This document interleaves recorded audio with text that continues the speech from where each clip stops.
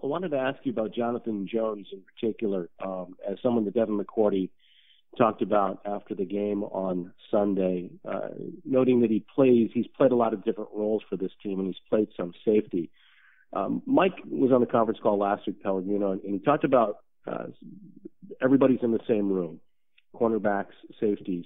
How important is it that your defensive backs are together and not separated when you guys go through game video, game film, when you meet in your position groups, and the ability of different players to cross over from cornerback to safety? Does that help to foster that versatility and the way you guys have things set up there? And just with Jonathan specifically, what can you say about his development as becoming a more versatile defender? Yeah, I mean, I think John always has had a lot of versatility within our defense. We're just asking him to do a little bit more this year, and he's handled it all really well. He's a really smart kid. He's a tough kid. He works really hard. So that stuff hasn't really been a problem for him. And in terms of the meeting, me and Mike just felt like the best thing to do this year with this group was to meet as a unit. Got a lot of guys in different roles. There's a lot of crossover coaching points from player to player. It's not as specific as it was in the past. So there's a lot of different things those guys are being asked to do. So the coaching points relate to everybody in the room, not just one or two guys specifically. So we just felt that that's the best thing for the team is to put everybody in one room and try and make sure we get everybody on the same page. Communication it all starts with communication, getting the call and getting lined up. So without good communication, we don't really even give ourselves a chance. So it all starts there. And then, like you said, John's ability to handle versatile roles, and that's everybody on the defense. They all play off each other. They all do different things. So we just try and keep it basic and keep it as simple as we can for everybody so we can maximize everybody's abilities. Appreciate it. Thanks, Steve. Yep, thank you. Next question, Nick O'Malley, followed by Mark Daniels. Morning, Steve. Hey, good morning. How are you? I want to ask about defensive back play versus mobile quarterbacks, especially with a team with receivers as talented as DeAndre Hopkins and fast as Will Fuller.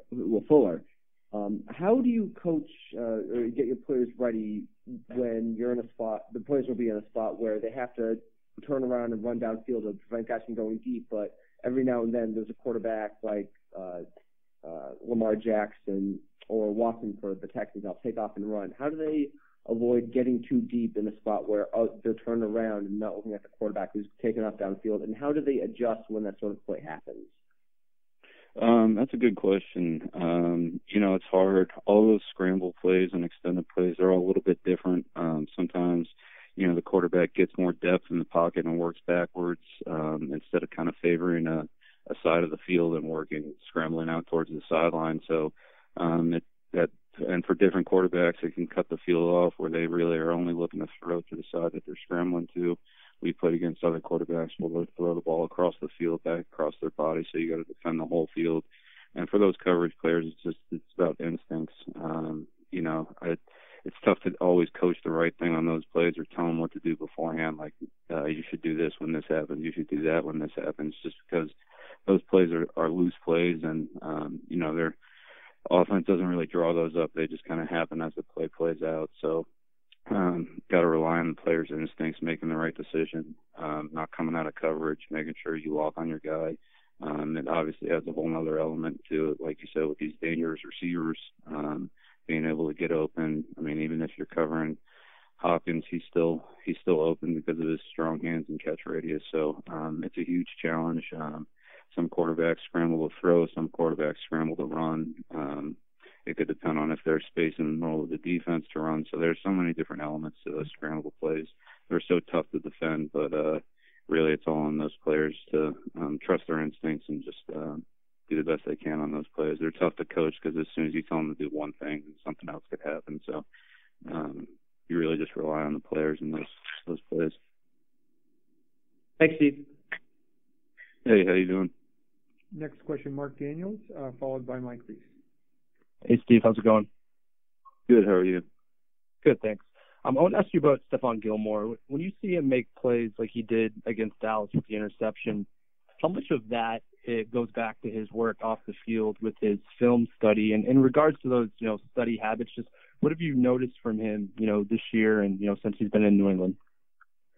Yeah, I mean, Steph, he keeps getting more and more comfortable. The more time that he spends here, he's always put in a ton of extra work, extra film study, off the field preparation, to give himself a good chance to make plays on the field on Sundays. So I've always been impressed with how diligent he is as a off the field worker, and it's always translated to Sundays for him this year. And he puts in the work during the week. He practices hard. He doesn't take any days off. He's always out there. So I'm really not surprised by Steph's success because of how much hard work he puts in. It's good to see it coming to him. I'm going to follow with a different question. When you look at the Texans offense, do you see similarities in their scheme, compared to what you guys see in practice every day, just because it's, Bill O'Brien and where he came from? No, I mean, every offense is really different. Different players, different scheme. I mean, there's a lot of good coaches in the NFL, so they utilize their players differently. I mean, football is football. It's not like every week you're preparing for a whole new game. Football is football. They got to run or throw the ball. So, I mean, plays carry over from week to week, but no, I haven't really spent much time comparing their offense to our offense. I mean, like I said, there are some similarities that carry over every week, but these guys, they present a lot of different challenges. Haven't prepared for our offense in a couple of months here, so haven't thought too much about that. But these guys have plenty of challenges: running game, passing game, quarterback. They're pretty dangerous. So, thank you. We'll do final question, Mike Reese. All right. Thanks, Stacey. Steve, I was thinking about that play that Devin McCourty made on Sunday where he sort of was running up your sideline to chase down Cobb and sort of knock the ball free. And as I watched the play, I was thinking to myself, like, this is 10th year. It was almost like I was thinking to myself, is he getting faster? Is he getting better even as the years go on? And I just sort of wanted to ask you, like, do you see that from him? Like, is he getting better? Is it more at this point in his career? Is he sustaining? What does that play sort of reflect, I guess, from Devin where he is right now? I guess for me is that nothing's really changed. People have questioned Devin slowing down. I said the same thing last year, but those questions went away after he, clocked the highest speed in the NFL carrying the ball last year. So, I mean, Devin's speed never really surprises me. I'd say what surprises me is just how fast he really is. He's always been able to turn it on when he needs it. That was a really good play, being able to run down Cobb, and just the instincts of the ball awareness. It's unfortunate giving up a big play, but he made a bad play, not a worse play. So I'm really not surprised when he makes plays like that, just because that's who Devin is. And I'm not really waiting for him to slow down either. So.